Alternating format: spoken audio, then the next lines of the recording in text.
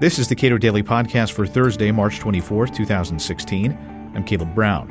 Between January and March of 2015, U.S. Special Operations Forces deployed to more than 80 countries, but you probably didn't hear about most of that because secrecy and war-making without congressional authority is how America's wars often occur these days. Mark Mazzetti is a correspondent for the New York Times and author of The Way of the Knife, the CIA, a Secret Army, and a War at the Ends of the Earth. We spoke this week.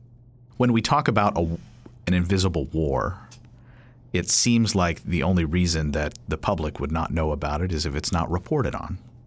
So how does media coverage of these kinds of events get skewed by the fact that, we don't have a physical presence within, on the ground in a country? Well, it's an enormous challenge as a reporter, and I think it also makes it all the more important that the media determinedly report on these conflicts, these secret wars as they play out, because in many ways the reason why they are secret is because the United States goes into war, in places where there aren't journalists, there aren't NGOs, there are not a lot of independent reporters, and so therefore there's not a lot of great information. I think that when you look at the history of the post 9/11 period in the United States, it is as the history in Pakistan and Yemen and Somalia is as important, I argue, as the history in Iraq and Afghanistan.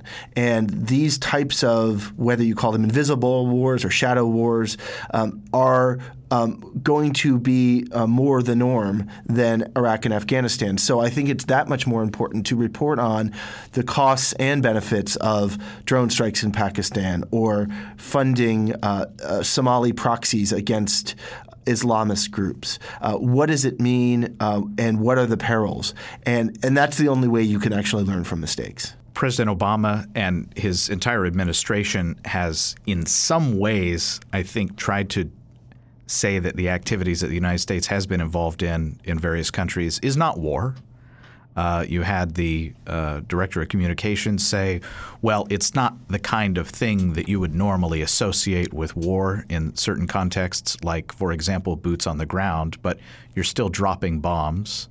And you had the Secretary of Defense say that, well, it's not war, it's the kinetic military action, which if you're on the ground in a country seems an awful lot like war. It is war. And it has been war for 14 years in some places where it has not been officially declared war. In the tribal areas of Pakistan, in southern Yemen. It's war if you're using military action to achieve some kind of an outcome. And whether it's the CIA that's doing it or not, it's still a type of war. And this is allowed, the secrecy has allowed, I think, the government to develop any number of euphemisms about it, whether it's, as you said, kinetic action or the group in Syria is not boots on the ground. It's a special targeting expeditionary force. It is, by any other definition, a type of military action that I think you see is proliferating. And I think the problem here is not that military action in and of itself is bad. I think that military action without discussion, debate, or a whole lot of transparency is problematic in a democracy. The fewer the number of people who are making decisions about war and peace, the greater the chance for bad operations, the greater the chance for abuse of power. And I think that is the problem that we see and have seen over the years. And just one final point, I think that there's a seductiveness of this, right? You can wage war in secret. You don't have to get congressional approval. You don't have to go on TV and try to rally American support because Americans are not sending their sons and daughters into combat. But that doesn't mean it's not still war. With respect to the wars that President Obama has engaged in around the world, he's allowed to be very secretive about what groups have been targeted, why they were targeted. And in the case of drone strikes, the intelligence may be not as good as you might imagine if you actually had forces on the ground in a country. So how does that change how the public understands these fights? Well, I think that it means that the public has very little information about what exactly is happening, and that's sort of by design. I think it's also an unwillingness on the part of the public to want to know too much. But that's not to hang things on the American public. I think that there is this natural reaction to the experiences in Iraq and Afghanistan of tens of thousands of troops going to places, thousands of casualties, and this feeling of what did it accomplish, and why would I send my son or daughter in to fight this war that have these kind of outcomes that are not satisfying. And so when you look at polls that say, should we send troops into Syria or should we just do drone strikes? If it's posed that way, overwhelmingly people are going to say, well, we should do drone strikes. And so that shows the support. And therefore, I think policymakers use that as a crutch to say, well, the American people support this. Well, that's if given the choice. But if the question is, should there be any military action in Syria or none, that's a tougher call. And I think those are the debates that we need to have, and I think to some degree that President Obama, at least on the Syria issue, has tried to engage. I mean, he has, but in some instances he has said, I have the full authority to drop bombs at this country. And then in other instances where it seems like he is more reticent, he said, I'm going to ask Congress to vote on this, which seems to be sort of a perverse movement where the president then asks Congress to vote on something that he thinks he has the authority to do anyway. I think that, not to get inside the president's head too much, I think he does seem torn on some things. I think that what we've seen on the issue of terrorism and counterterrorism, the Congress has given the executive branch enormous power after 9/11 to go wage war around the world. If it's in the name of fighting terrorism, we are now using post 9/11 authorities to justify military action against groups that didn't exist on 9/11. And the president is running with that and using a very broad interpretation of his authorities.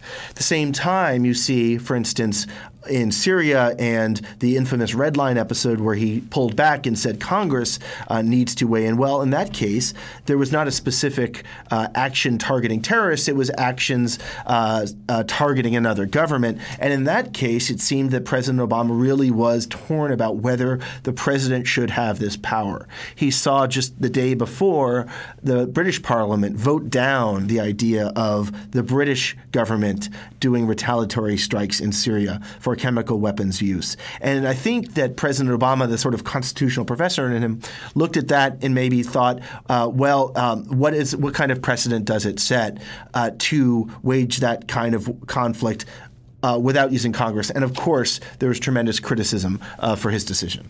In the effort to have Congress perhaps reassert its Article I power to make those decisions about war, is there any impulse, any drive to do so? And that's the problem. Congress has shown no real willingness or desire to take this back up, right? I mean, we are, in my mind, way overdue for a new look at the authorities the president should have to wage war overseas, specifically on counterterrorism, or in the name of counterterrorism.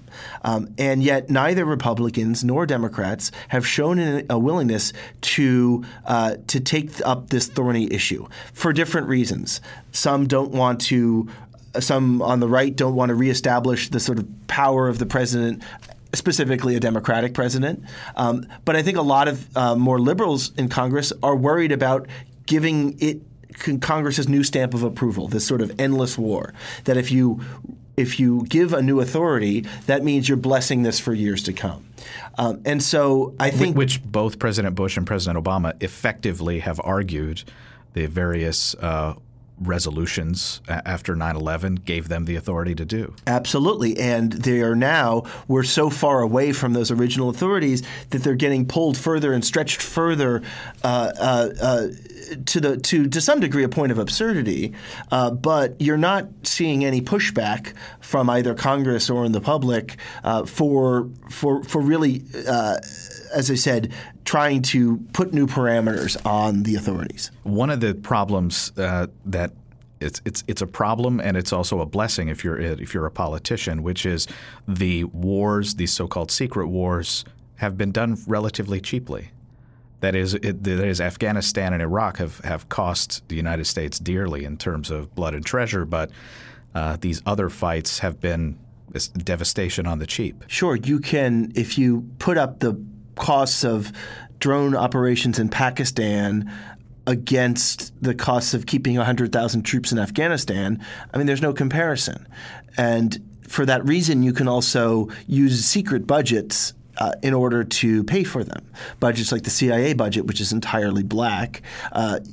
Drone operations can fall within the black budget and have no transparency. And if they need more funding, they go to Congress and they get more secret funding. So right, that's a real benefit in the minds of a lot of people for, well, you can have these kind of effects and not see what we saw in Iraq and Afghanistan.